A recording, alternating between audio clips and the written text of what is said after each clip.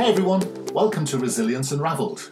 This podcast is a result of my fascination with subjects like resilience, accountability, burnout, life fulfillment and other life and work-based performance issues, as well as many of the other obsessions I bump into in my life. I spend my time working with highly successful teams, people and organisations, and this podcast introduces their remarkable stories and expertise, as well as my own synthesis of the key issues, strategies, tips, tools and resources to thrive in life. If you find this podcast useful, why not go over to our site qedod.com. If you'd like some resources on how to manage and beat burnout, head to qedod.com/burnout2019 for some goodies. Stay tuned to the end to find out details of how to order a free ebook. Enjoy the podcast. So today I'm talking to Stéphane Grenier, and very interested to talk to him because he's got a fascinating track record. Why don't I start by introducing him and he can tell you more about himself. So good evening, Stéphane, from the rainy UK. Well, good evening from snowy Canada. I'm so jealous. I'm from the northeast of England, and so I used to love snow when I was young. We never have it really anymore down here, but I mean, when you have snow, you do have snow, don't you? Yeah, quite a lot. And I understand our easternmost province is getting 70 centimeters in the next day. So that's quite a lot of snow. So I'm glad we're escaping that one. So said you're having a snowing environment without saying where you are. So where in the world are you? Yeah, So you're in Canada. Whereabouts in Canada are you? So I live in two places. I straddle the Ottawa River. So the Ottawa River, separates the province of Quebec from the province of Ontario. In the summertime, I live on a lake on the province of Quebec side of things. And in the winter, it's too miserable there. So we moved to the Ottawa city and survive the winter here. Fantastic. It sounds very glamorous, but everything does when you live in the south of the UK. So, Oh, really? Well, just to connect with your UK audience, I rented a place this winter right across the street from our Governor General's residence. Oh. So every morning I have my coffee looking at our Governor General's lands. Beautiful place to look at. Of course, it's all fenced in. So... I hope you saluted. Yes, absolutely. Every morning. Due deference. Every morning. Well, it's brilliant you spent some time with us today. So tell me a bit, Stéphane, you've got a fascinating track record, but just tell me how you describe what you currently do. Well, I think after spending 3 decades in the military, I decided to serve my country in a different way by helping workplaces rehumanize their processes, rehumanize some of their leadership and management approaches, and really, bring to life this whole narrative around mental health in the workplace. We have complicated things so much. Everything is about neuroplasticity and cognitive behavioral therapy, and I'm all for the research and the clinical side of things. But I think what our leaders, our managers, our corporate leaders are having a difficulty contend with is how do you translate all of that science into some practical day-to-day things that will make a difference for their bottom line, for their people, et cetera. So that's what I've decided to dedicate the rest of my working life to. Okay, fantastic. Well, before we drill into that area, which is fascinating, obviously something that I'm passionately involved in myself, let's talk about those 3 decades in the military, you said. So that's right. I spent 3 decades there. The first decade was in the 80s. So not unlike our British counterparts, we were during the Cold War. Our mission in our particular army brigade was to defend the northern flank of Europe in case the Russians decided to invade. So we would deploy to Norway and exercise there with British forces, American forces. The second part of my decade, of course, after the fall of the Berlin Wall, the world became a very unsafe place, as everyone knows. Everything was so predictable during the Cold War. But so the second part of my career, or the second decade of my career, was spent deploying all over the world, including one particular deployment in Rwanda in 1994 during and after the genocide. And that deployment really took a toll on me. I deployed afterwards, but it is that deployment that really pivoted my sort of career, because after coming back, although I finished that second decade of my career, that propelled me in the last decade of my career, where I dedicated all my time, energy, and attention, with the full leadership of top generals in the Canadian military, to re-engineer how the military was dealing with the issues of mental ill health. And really allowed me as a colonel, I would say senior leader, but in the junior end of things, right? As a senior leader, to help our leadership change things around, whereby the view now is clear that mental health in the workplace, even from a military perspective, is not necessarily a clinical matter; it's a leadership matter. And so that philosophy, I think, was I would say not revolutionary, but a very different way of looking at things. So that was my third decade, essentially. Right. So what were the signs that you were observing that led you to believe that change was necessary? Quite frankly, they're not necessarily signs, but they're facts. So when you start struggling from a mental health problem, whether you're a minor, whether you're an accountant in a law firm or whatnot, the reality is you're not going to necessarily know you're not doing well.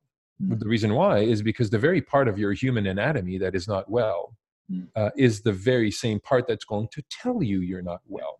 So the irony with mental health is often you're not well and you don't even know it yourself. The other fact I would say is that once you start realizing that you may or may not need help, and you decide to actually reach out for help, that help is scarce in the best of times. Yeah. So not that it's improper or not correct, but your appointments with a professional will be weeks apart.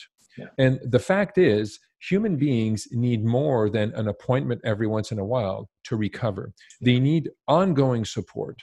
And so when I've come to realize through my own journey of recovery that, we don't recover in our doctor's offices. We recover out there in society, out there in the workplace with our colleagues. So it's incumbent upon business leaders, incumbent upon all of us to take an active role in ensuring that we as a society, as workplaces, we don't abdicate the responsibility to supporting people just to doctors.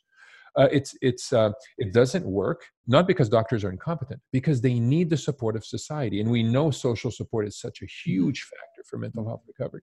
So all this said, these are not only signs, but I think it's very factual. It kind of makes sense. But the reality is it's easier to talk about these things than to actually make them happen. So that's what I've been doing in the last 35, 40 years now, is making these things happen. And that's an interesting observation, isn't it? Because there seems to be a move in the whole world of mental health towards medicalizing the thing. It's everything from low mood through to borderline personality disorder is effectively a mental health thing. Yeah. It's becoming indistinct. It's becoming overly medicalized, especially in the workplace. It seems to be a thing that where, absolutely as you say, it's often a failure of leadership in the first place, and therefore leadership and culture building is part of the solution. And I often think that this idea that we disempower managers by overly medicalizing things, so people don't realize that actually with the workplace is the solution to mental health issues as much as it is a problem, as is the sort of social fabric of community as well. Absolutely.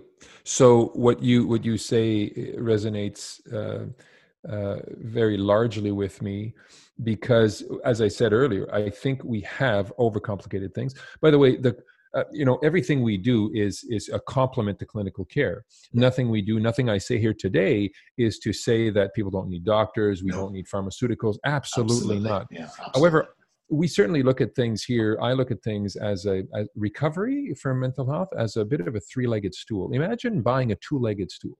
Yeah. Right? Who buys a tool? Nobody buys a two-legged stool. But when it comes to recovery, we have armed our corporations with a two-legged stool approach. One leg is the employee assistance program, where an employee can call to get 6 appointments in Canada anyways with a psychotherapist. And after that, well, good luck with that, right? Yeah. You're referred back to the healthcare system, and then you wait for a year before you can continue to. But that's the first leg. The second leg is normal companies, big companies have good benefit plans. So if I'm prescribed some antidepressants or some sleeping pills, I'm not out of pocket. So that's the second leg. Where's the third leg? Well, the third leg is the societal support, the peer support, the social support people need between those medical appointments. So most corporations are well equipped on the EAP side of things, Employee Assistance Program, on the benefit side, but there's a leg missing. Who buys a two-legged stool? And corporations have two-legged stools, and they're wondering why their short-term, long-term disabilities are going up. And also they overemphasize productivity, and their people follow. And I say, when you focus on your people, productivity will follow. Yes. Yeah. And that's interesting, because often, especially in larger organizations, you see this division of attention between HR and the operational management chain. And often you'll find that HR spend a lot of time, let me rephrase that, that the operational leadership people become very clear about what they cannot do. And they have very little idea of what they can do. Exactly. And whether that's coming from HR or whether it's coming from the over-medicalization or the over-complication, I often think actually there are some very simple things that we can just do as human beings, which happen to be, strange how leaders and managers often are, team members and often suffer from the same things that the people have, the people experience. We sort of we almost dehumanize leaders and managers sometimes, don't we? And I just wonder what you think about the simple things that leaders and managers can do within a business to build a culture of support and a culture that's actually focused on proactive attention. Well, I think it's funny you asked me that this week, because earlier this week I saw a post on LinkedIn from a researcher who said there was a picture of two people in suits disagreeing. And, the question was, how difficult is it to have a discussion when you don't agree with your boss or your right? And my response to that was, it's very easy if we apply some of the things we learned in kindergarten. Yeah. Right. Yeah. And so as we grow up into the adult world, and I know it sounds very trivial for me to say that, but adults, I think in many cases, are pretty bad offenders when it comes to not adhering to some of the basic things we were all taught how to behave when we were very, very young. We enter the adult world, power differentials start appearing. People also believe that when they go to work, they have to adopt a work persona. And so I'm mixing a bunch of concepts together here, but essentially some of the things that are very fundamental to our upbringing that we respected and we were punished for when we were children still apply today. So if leaders... Such as? Yeah, well, such as respect, such as, things like that. And I know respect is an overutilized word, because I think in our world now, I'm in a place now as an older adult where I'm thinking, do I have to pre-apologize before I say anything? I might offend somebody. But essentially, letting other people speak, listening, so people will say, well, I listen. Well, do you really, or do you hear? Because often in the conversations, we're more concerned about what we're going to say next than actually listening. So those are some of the things where I think in many cases, if leaders went back to basics, that's step number one. Number two, I think that where leaders go wrong is they keep endorsing the clinical narrative, the clinical theories, the academic theories regarding mental ill health. And what that does, and I think you mentioned that earlier, is that it really dehumanizes, really disarms leaders. Now, if you tell a guy like me, and by the way, I've been a boss my whole life. At the age of 19 and a half, I was commanding a very small team in the military, and then I grew from there. So I don't know what it's like to work in a workplace when you're not a boss. Yeah. However, you tell me as a boss, your employee has a post-traumatic stress disorder. I'm thinking, well, that's a disorder. It's pretty darn intimidating. I don't have clinical skills.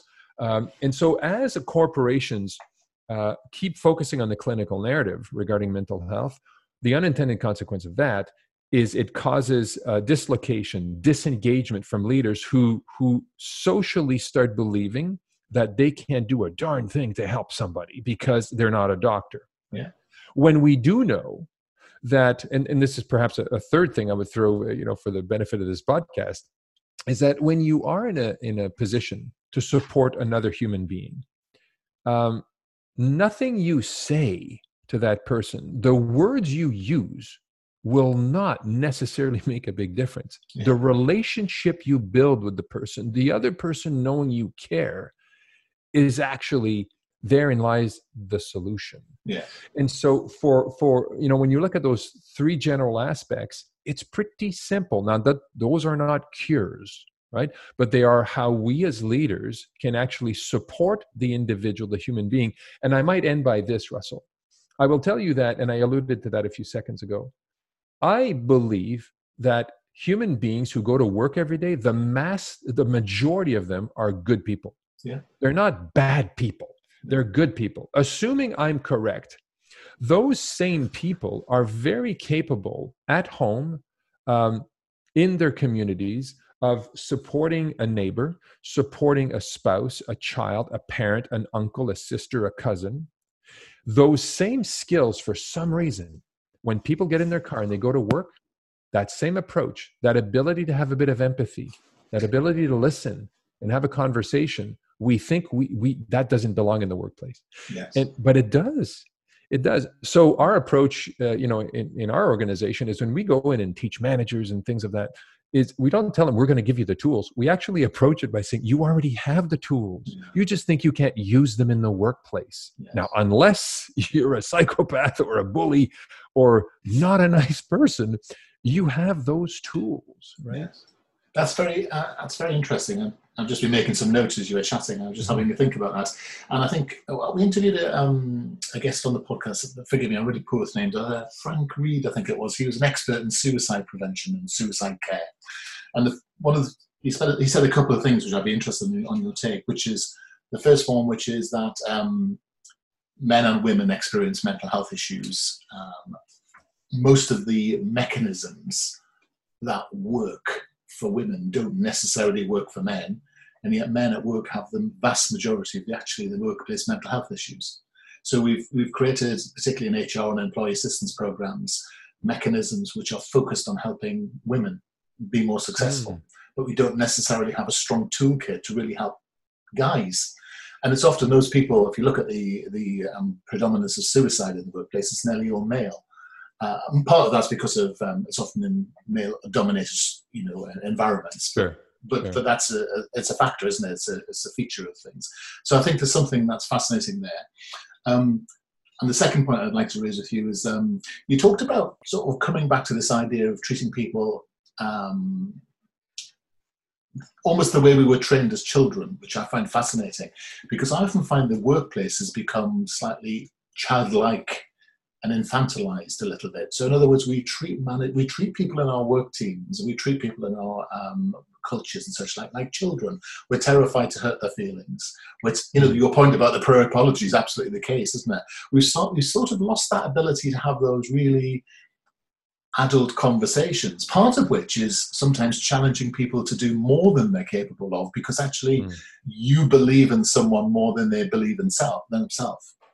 And the third point to think about, so I just wondered whether that's another leg. And the last thing is that this Frank guy who talks about the suicide thing said, the whole way that you prevent suicide is that you just have to ask the question, are you okay? Yeah. And you just have to care enough to ask the question on a regular basis. And also I like your point about we already have the skill set. So I'm in no particular order. I just would be interested in your views on those sort of three things. Well, on the suicide issue and the point you raised about our HR methodologies or systems mainly cater to the needs or the approaches that work for women. It's something I've never heard before, but as you say this, it resonates. So I don't have a response to that, but I just want to acknowledge that it's making me think, and it's bringing another parallel thought to mind, is that the medical model that works for physical injuries or physical illnesses or ailments is not the model that we can use to support people who, right? So to your point, where if we built a system that caters to the needs of women, well, of course, it's not going to work for men.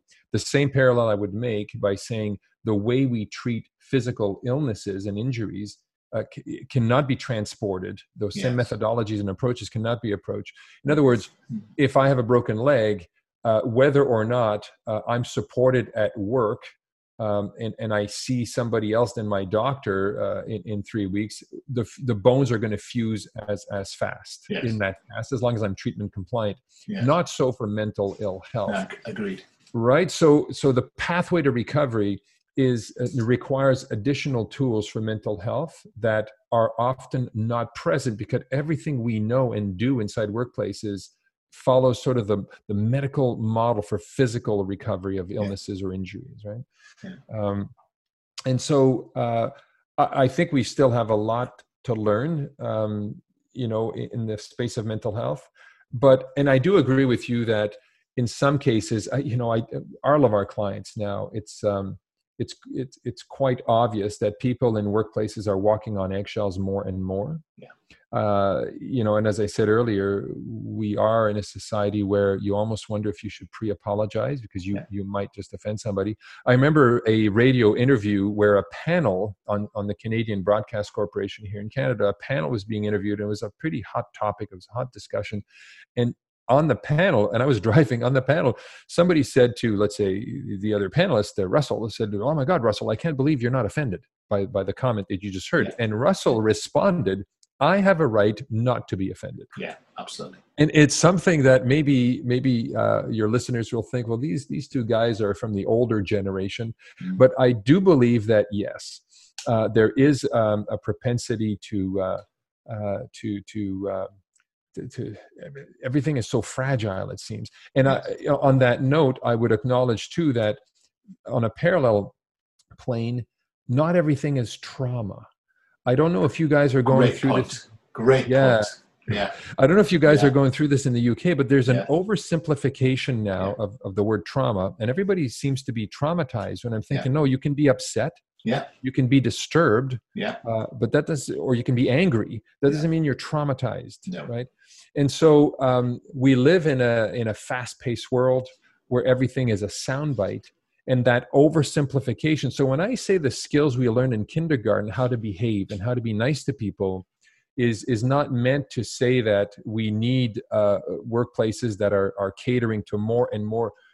But that's how you avoid conflict. This is how you have a respectful conversation. This is how humility is a lost art, especially for bosses. Yeah. The big trend here in North America, and I believe that's a correct trend, is vulnerability and humility are the lost art. Yeah. If you're a boss and a leader, that doesn't mean you need to know everything. In fact, a good boss doesn't need to know everything. He knows who to get, who to listen to, and it surrounds himself with the people who have the knowledge and the skills to achieve success. But we do live in the world where the boss thinks he needs to know everything. Yeah. Right? And that's not. And it's peculiar, isn't it? Because actually, so much of leadership training over the last 30 years has been attempting to minimize that approach. I mean, the whole rise of the coaching culture and all that sort of stuff. And we can argue that actually it's profoundly failed if actually we're seeing so much of that. Maybe it's just innate behavior, innate macho posturing, and often that doesn't matter which gender you are. And, it seems to be incumbent on people who are in charge to not want to be vulnerable. It's almost like, I've fought to get here. Now it's my turn. Yeah. Stand back and brace yourselves. Prepare for some real leadership. You sort of sense that from time to time, don't you? I do. And, I don't run a large company. I run a consultancy with a couple of dozen human beings involved. But often when we're having discussions, I've been catching myself over the last couple of years saying, hey, listen, guys, this is what I think, but I'm happy to be wrong. Yeah. Right. And I'm not saying that's the way to do it, but it's been sort of my way to let people know that it's okay for them to disagree. Yes. And I overtly say that because I want them to disagree. I don't want to fail. And I think it comes back to this spoon-feeding approach we have, where we've treated people like children for a long time. And so every time managers have a bash at standing back and being and more humble, if that's the phrase. Mm. And they say, well, actually, I don't know the answer. People just stand there agape thinking, well, what are you for then? And the number of times I've heard good coaches being accused by their reports of saying, well, what's that person for? What do they actually bring to the party? Yeah. And I think there's something about, you've got to fix the culture both ways. You've got to develop people to want to be empowered. I mean, blimey, you've only been saying that for 20 years. I can't believe I'm just saying that to you again, really. Something culturally gone wrong here, isn't it, with development over the last 20 years for us to need to have this conversation in this way, I think. Well, it's funny you say that, because I posted an article on my blog, I would say 9 months ago now. It's about what to look for when you're trying to pick a consultant to come in and do mental health training. And what questions to ask yourself and things like that. And we highly recommend that if an organization is going to say, okay, we need to do training around mental health. No, number one, don't pick the clinical model. Pick the leadership model, right? Yeah. They're going to say, well, where is that? Well, some companies approach us from non-clinical. But what we also say is, don't only train managers. Yeah. True. If you're going to change the rules and going to work on the entire organization, so the rules, and you need to provide this new way of looking at things to everyone. You can't just train half of your company, right? You need to give the benefit to all employees to understand, this is the new lens. And by the way, employees, stop blaming the boss because you're not doing well.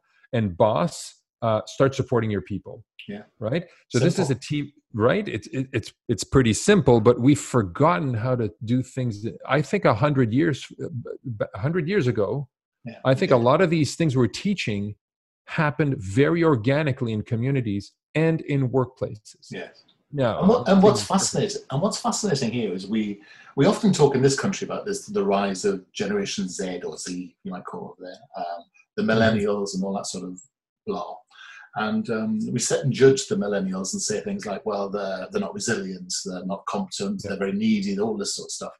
But we're the generation that bred them, and we're blaming them for being the people, the outputs of our development. And I always find that very odd. And I think you're right in terms of, if you want people to be different, you've got to not just you can't. You've got to have a holistic view in the way that you develop people. Otherwise, change just does not stick. And whether it's mental health or organizational change, that the thing works together. And I find these days that one of the challenges I don't know if you find this as a consultant. I find conversations with clients saying what you need to do is make our staff more robust, more resilient, defend against burnout and all that sort of stuff. And I say, you do realize burnout is a workplace medical condition. If people are burning out, it's because actually some of your processes are poor. You're making your people ill. And, and it's very interesting when you say all research, the most soul destroying place where you go to die are in meetings. Oh yeah. How many mental health conditions start sitting, listening to someone wang on for 3 or 4 hours about something with a group of 50 or 60 people, and you're sitting there thinking, I'm sure I've got some work to do. Yeah. And it is fascinating, isn't it? So organizational process is also another leg, I think, that's part of this sort of issue, isn't it? Yeah, and I find, that's correct. I also find that we would not behave that way if it were physical injuries, right? Yes. If a company constantly has employees falling off roofs, from a health and safety perspective, and they injure themselves from a health and safety perspective, there will be somebody who will come in and say, my God, there's no barriers around the roof. Nobody's tied, nobody has harnesses, nobody has training, right? So there is always an individual responsibility to share with the employer, but the employer needs to put the training in place, needs to buy the harnesses, and needs to give extra time for employees to actually erect those barriers, and the house will be built less fast. And the employers, we understand that from a physical health and safety perspective. But when it comes to mental health, psychological health and safety in the workplace, you're right. Downloading this and saying, go be more resilient. That's like telling the employee, I'll do nothing to prevent you from falling off a roof, but next time you fall a roof, you better not break a leg, because now we gave you resiliency training. That's right. So, so it's interesting how companies, they suck and blow in a sense, right? And this is where that's our focus, is to help them stop that, to actually put in place the mechanisms where the same amount of due diligence that we would to put barriers around the roof and buy harnesses and all this is what can happen from a mental health perspective to actually meet the psychological health and safety needs of people. And we, again, related to a couple of podcasts ago, we spoke to an American expert in this area, Sophie Spencer Thomas, and she was actually talking about the move to think about mental health and suicide prevention as being a health and safety issue, and actually then it would have teeth. Then it would be seen as something tangible, something that has a risk element around it. And she said once, and apparently she was talking about a particular case that was going through the American law courts at the moment, where duty of care was going to be directly attributed to managers who'd failed in their duty to stop a suicide or stop the processes of burnout. So, I mean, that would be fascinating in terms of the work we'd be able to do rolling forward, because actually you often feel as if you're or a company feels as if it's doing its people a favor, in looking after their mental health, rather than actually saying, as you say, giving them the tools to actually fulfill their potential and build their actual productivity, because that's the point of it, isn't it? Correct. That's right. And I go back to the roof analogy, right? Yeah. We would never behave that way from that perspective. I'm not sure if your listeners or even you are aware, but the Canadian Standard Association put out a standard on psychological health and safety several years ago. Right. The standard is, I think it's still a free download, but Dr. Ian Arnold here in Canada, who is heading the Workforce Advisory Committee from the Mental Health Commission of Canada. I was on his committee for a few years. He's really the grandfather behind the standard, and it is a process to follow like any other ISO standard. And so that may be interesting to your listeners or to yourself. And yes, jurisprudence is changing. The law is changing around these matters, and when you alluded to Gen Z and the millennials, I think employers of choice will start paying attention to this more and more, and they will stop losing good employees, right? Because blaming the employees. Yeah, exactly. Because these new generations, they're not sticking around. No. If this place doesn't value you and value your mental health, and it doesn't give you a bit of time to breathe, and doesn't equip you with the psychological harnesses you need to perform your job in a safe way, they're out of there. So the workplace of tomorrow better catch up quick, because they will lose their place in the market. And people always talk. I mean, the workplace has always been the place where people do their growing up. I mean, you were always trained to be a worker once you started to work. People seem to think it's the job of educators to build a workforce for the next 40 years. Well, it's not, is it? So it's incumbent on us as employers and us in our work to help organisations to be able to build that capacity. Otherwise, what's the point, really? I've just noticed out the corner of my eye that we've been going for beyond the time allotted. So I want to be courteous to your time at this moment. I've thoroughly enjoyed the conversation. And I'm sure everybody else here would be fascinated by finding out more about you. So how can people access your site, maybe look at some of your work, perhaps look at how they could engage more formally with you? So my name is Stéphane Grenier. So if my blog is www.stéphanegrenier.com. Posted some articles there. My book is published and is, there's information on the book as well.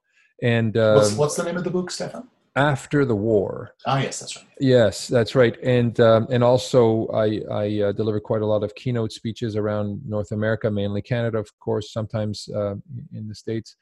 So a lot of information can be found there. And corporately, one of our flagship service offering is launching and managing peer support programs for large workplaces, and supportyourpeople.com. Supportyourpeople.com is where you can find out more about that. And if people have questions or they need to reach out to us or to me, you just click a button and an email will be sent. So thanks for the opportunity. Fantastic. Well, bizarrely enough, 65% of all of our listeners are in North America, so is that right? It's not peculiar. We talk about the UK audience all the time, but we seem to have many more North Americans, which is great. And so thank you so much for spending time. I personally could spend easily another half an hour chatting about this, but we shouldn't, because I know you have other things to do as well. So thank you so much for joining us today. You're welcome. You take care. Thanks for listening today. You can go to our site qedod.com/podcasts and subscribe to hear other titles in our series. Or you can contact us at info@qedod.com to hear and find out more about tough love, leadership, accountability, resilience and burnout. You can go to our site qedod.com/burnout2019 to hear and get access to a load of resources to help you manage and fight burnout. And you can go to qedod.com/free ebook to hear more about the fundamentals of resilience. Until the next episode, keep on thriving.